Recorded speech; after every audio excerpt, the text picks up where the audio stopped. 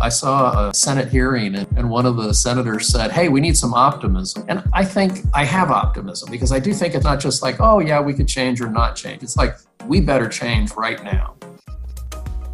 That's Dr. Keith Fernandez, Privia Health's Chief Clinical Officer.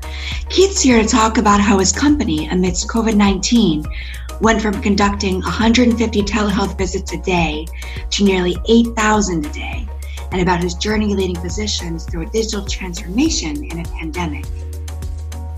The Oliver Wyman Health Podcast is brought to you by the global management consulting firm Oliver Wyman. For more information, check out our online healthcare publication called Oliver Wyman Health at health.oliverwyman.com and follow us on Twitter at OW Health Editor. Thanks and enjoy the show. Hello and welcome to the Oliver Wyman Health Podcast. I'm Tom Robinson. I'm a partner in the Health and Life Sciences practice here at Oliver Wyman. And today I'm joined by Dr. Keith Fernandez, who's the Chief Clinical Officer of Privia Health. Keith, when I think of Privia, I think of it as a virtual medical group, like a super management services organization that helps to move physician groups along to value. Is that about right? It's about right. I think it is a multi-state medical group, and each state has its own particular ID, but we have a very common platform and services organization that surround that, and evolving national culture, which I think is pretty impressive. Which states are you in at the moment? So in Maryland, Virginia, Washington, D.C., maybe a state someday, Georgia, Florida, Texas, in both Fort Worth and in Houston, and in Tennessee now.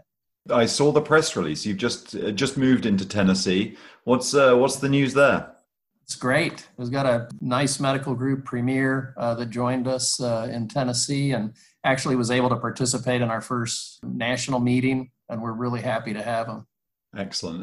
I see perhaps in less good news, they're in a state of emergency there and got over 40,000 cases. And according to Oliver Wyman's Pandemic Navigator, which is an online tool that navigates COVID-19 events in real time, at the time of this recording in late June of 2020, Tennessee can expect 1.3% of its total population to become infected with COVID-19, and perhaps even as high as 2%.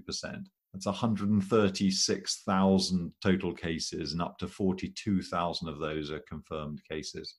Is Privia doing anything to help bend the curve there? Well, we're doing everything that we can. It's a tough environment, as you know. I think we exist in many states that are having an explosion of the COVID illness. Florida, I just came back from Florida, and don't take this that I'm causing it, but I was in Florida when that started, and I came back to Houston, and boom, we're in a big surge in Houston as well, Tennessee as well. Right now, our Virginia market is relatively quiet, steady, that is what they call it. But in all the markets, we are actively treating COVID patients, doing our very best to treat our non-COVID patients. I think that's a significant conflict now with the fear, I think, that's in our communities about venturing out at all. But we are actively seeing those patients and participating both in some of the treatment trials, as well as both research on testing and the active available testing through the FDA. You must have seen a complete drop-off in physical visit volumes and a rise in virtual care. Is that what you've been seeing? And are you starting to see it opening up now, or are these second waves that we're seeing? Yeah, I would describe it as stuttering just because of the second waves. I think we've seen some significant improvement in the markets that opened up earliest in in-person visits. Sometimes at the peak of the disaster, we were down 20, 30, 40% even. And some of our specialists might be down even into the 60s and 70% in in-person visits. For the specialists, difficult to do virtual type of care in many of the specialties, so they were not able to rebound like our primary care doctors rebounded. I think we had an average of in the hundreds virtual visits before COVID, and are now consistently above 7,000 virtual visits every day. And in some of the markets, we've rebounded in-person visits up to maybe as close as 70 or 80% of pre-COVID pandemic. In some of the markets, we're just down 10% actually right now in overall visits. And that's because of the combination of virtual and in-person. Actually, the virtual visits have been very robustly worked by our group.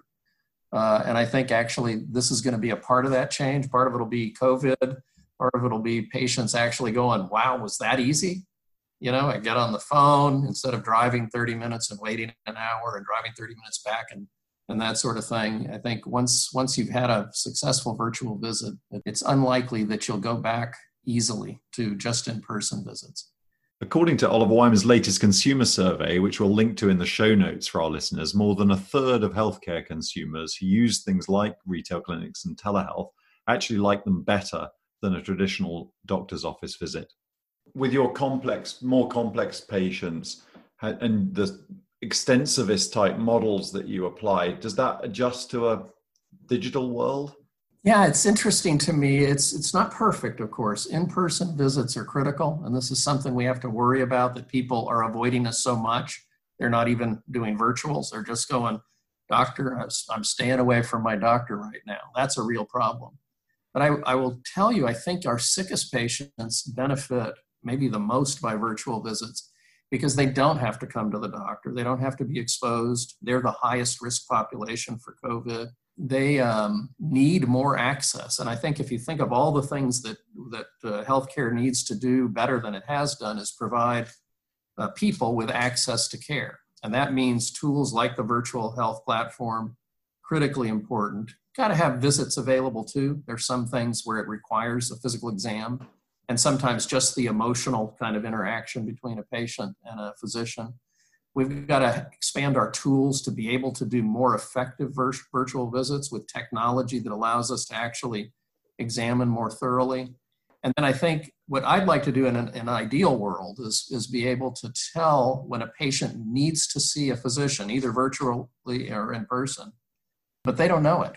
I'd like to ensure that we know enough about the patient, and that might include things like remote monitoring, certainly existed before COVID, but is going to take off now like a rocket ship, so that we can actually monitor those patients and tell them, hey, we need to see you now. In fact, we can maybe just dial into their monitor at home and say, hey, we're here and you're having some issues. So big thing that we really have to do is ensure access to care for anybody who needs it. And I think we're making progress. I think this will accelerate it a little bit, and I'm sure we'll get to that, but I think it'll also accelerate the models of care as far as payment schemes, which I think this disaster has really made it very clear that what we're doing is not a very effective way to work or to get paid.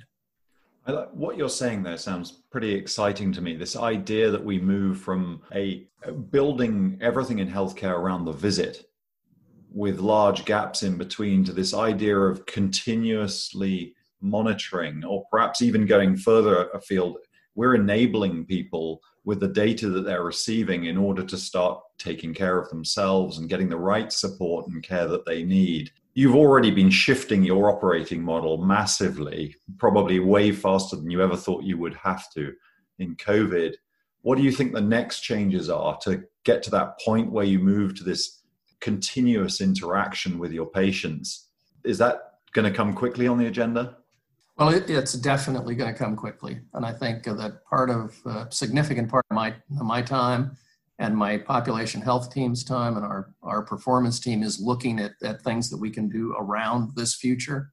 We have engaged a group of physicians from all of our markets actually working really hard on what does the future practice of medicine look like, what would be best for the patient first, and pretty good for the rest of us. And I think a lot of that work is now going to happen. We even have practices that were significantly disrupted that are volunteering to change the way they practice, meaning changing everything, going from a standard, visit in person to something where you can visit virtually in person. You can see your specialists. If you are in person, we can move you to a consult room that has videos set up so that you can see a specialist right now, not have to wait for an appointment for weeks and then go visit somewhere else. To be able to have patients who are chronically ill be continuously monitored by that practice If you're waiting for patients to come see you, there are gaps that you're really not paying attention to the patient. If you can monitor them outside of, that office visit continuously, you can pay much greater attention to a patient. And it's a different kind of job. It's a little bit different than what we've done in the past. It probably has a different overhead. And everybody thinks, well, if you're doing all virtual, it's going to cost you less. And I think, well, maybe. It maybe cost you less. It may actually cost you more in some ways, right? The technology to be able to do this type of work may be significantly different. The expertise may shift from one type of expertise to another type of expertise and being able to interpret data.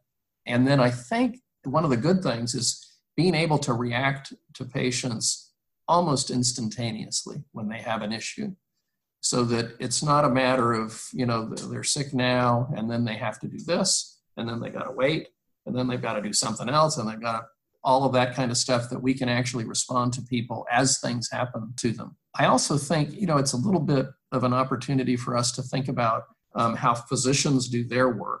And this may be a huge structural change, because we have moved into many more nurse practitioners and physician's assistants doing that frontline work that a physician used to do, but not nearly to the magnitude that it needs to be done.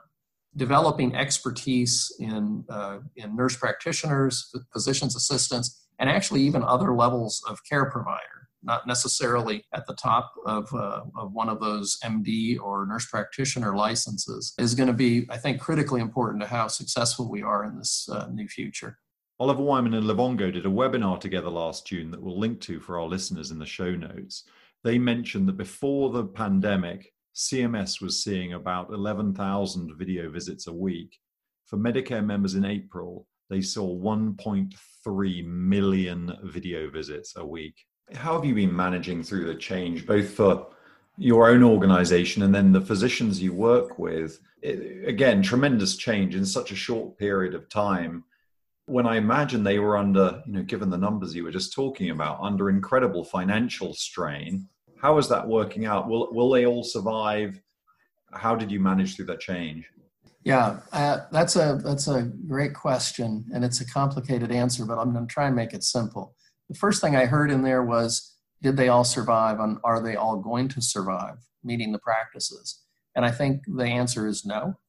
We've had a small number of practices already come to the point where the owners of the practice decided to exit. Sometimes it's for, health type reasons, just looking down the road. If you have a chronic illness and you're a physician, do you want to be continuously exposed to patients who might have COVID that could harm you as well as be harmed themselves? Some of them are living on a margin where, they can pay all their salaries and they take home a smaller and smaller amount of the dollar. And this tips practices like that over into a kind of failure mode. What we did is we had this virtual platform that was really underutilized. As soon as we saw the disaster coming, we began to pivot, not just telling the doctors to use the virtual platform, but actually getting them daily educational courses so that they could learn how to use this. Turning them on was very easy. That can be done in just a minute or two.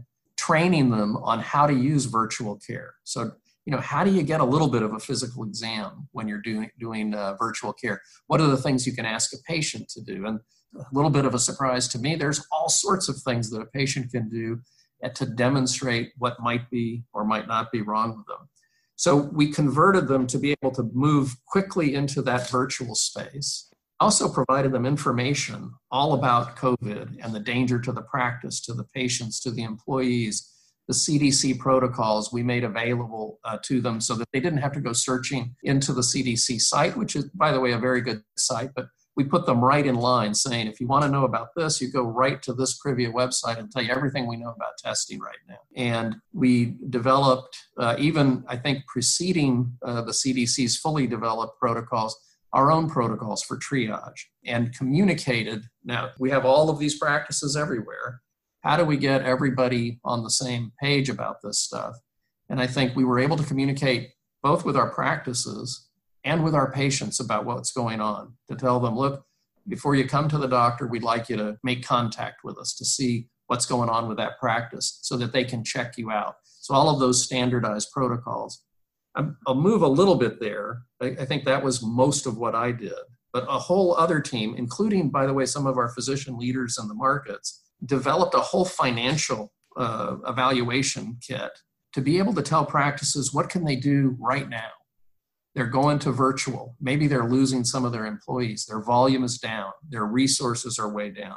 From applying for the small business loans to the grants, to what happens if you go to virtual.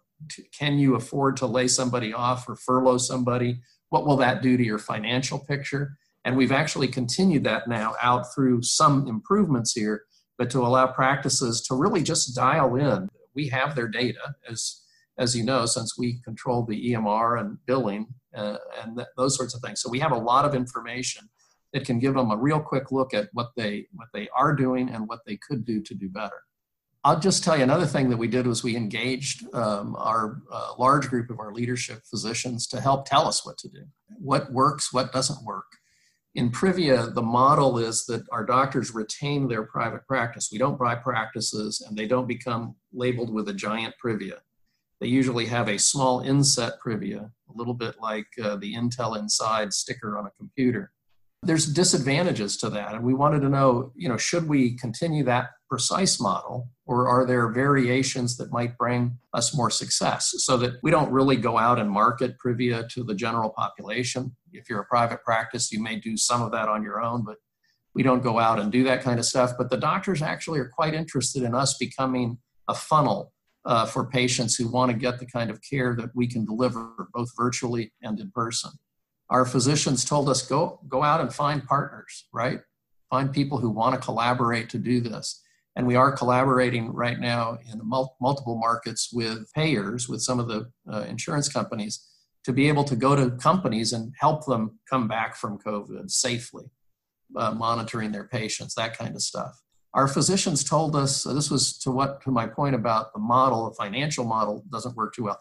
I think it's pretty clear that American healthcare is more expensive than it should be. So we can take for granted that model hasn't been functional for the country. But really getting paid on a per-click basis, I see a patient, I get paid something, I see them more, I get paid something more.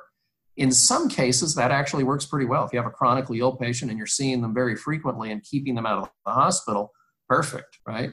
But for many other things, it doesn't work. It makes the goal of a visit with a doctor a financial transaction, one of the goals. And I think it's better. Our future before COVID was that we wanted to be responsible for populations of patients and not worry about if we're paid for every time we see them, just worrying about how are they doing? Are they doing well? Are their outcomes good? And can we help at least control the costs of unnecessary healthcare and waste in healthcare? It's reassuring you're looking at it. I mean, I think just looking at the CMS stats, it's very clear the power of reimbursement and the power of operating model change that COVID has created. They were at 11,000 virtual visits in March and 1.3 million in 1 week in April, just for that small change. Yes, gigantic. And sometimes it takes something like this to get people to change. And I think many of us have thought the model of healthcare needs to change in many ways. We don't want to remove that physician-patient relationship. This is something that is critically important. And now, in many cases, it may be a patient, nurse practitioner. And I will tell you, in my office, my gastroenterology office, it was my MA. Or perhaps the office LVN that was the person who guaranteed care for everybody in the practice. So I think it's a great opportunity for us to actually get going and change this model of care and still protect that relationship with the patient. And do you think that will there be acquisitions in Privia's future? I mean, your vision of continuous monitoring and this enablement of patients through data, I could imagine blood pressure cuffs and wireless scales and glucometers sent to everyone. I could imagine home pharmacy delivery and really close the feedback loop on the cycle to help people get care. But that seems a challenging thing to build all on your own. It is. And I do think it's, we look for partners. And I think I've been doing that before COVID and doing it after COVID. We want to partner with people who can help us provide these services and who will gain a benefit from it. And so I think, part of the point here is if I'm in a good, solidly built risk contract and have a potential for saving a lot of money and sharing in that, I can certainly afford to do a lot more than if I'm getting paid a fee-for-service rate with a very precise margin. By the same token, there are many partners out there, and we work with many of them, trying to get right now to commercial capitation. If we can take great care of those patients, we are working, in fact, on doing some home monitoring in diabetes and hypertension and some continuous glucose monitoring in diabetic patients with one of the larger payers. And if we can do that, the savings that would be generated by that would be more than covering the equipment. The equipment, when you think about it, you say, well, it might cost $300 for a piece of technology like this. If it saves $3,000, then the cost, in essence, the technology is of almost no value. No, I think it's being well proven out by several innovators in that exact space. I agree with you on the economic front. And Keith, one final question from us. If you had all the money and time, resources in the world, how would you make healthcare better?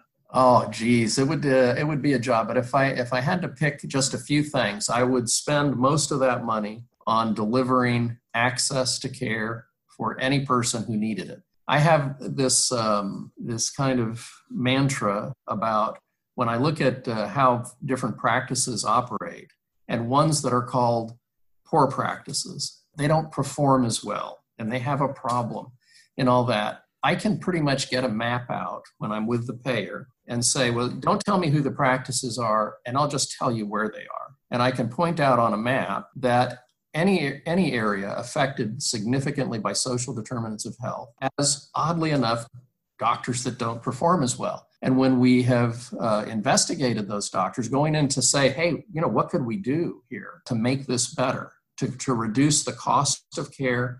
Truthfully, the quality of care that these practices have provided is pretty good, under very difficult circumstances, I think. But how could we also control the cost of care and things like that? And providing those patients with access to care that they know they have, that doesn't break their bank, they can get anytime they need it, wherever they live, not driving 40 miles into the city to get seen by a specialist. I think the impact of something like that would save money and would improve the care and outcomes for those patients.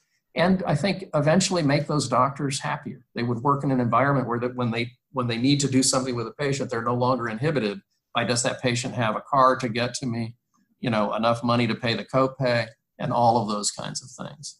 Sounds wonderful. Thank you, Keith, and keep up the valiant work. It's much appreciated. Thank you very much. I appreciate it, Ted. The Oliver Wyman Health Podcast is brought to you by the global management consulting firm Oliver Wyman. If you enjoyed today's show, we invite you to subscribe so you'll be notified whenever a new episode goes live.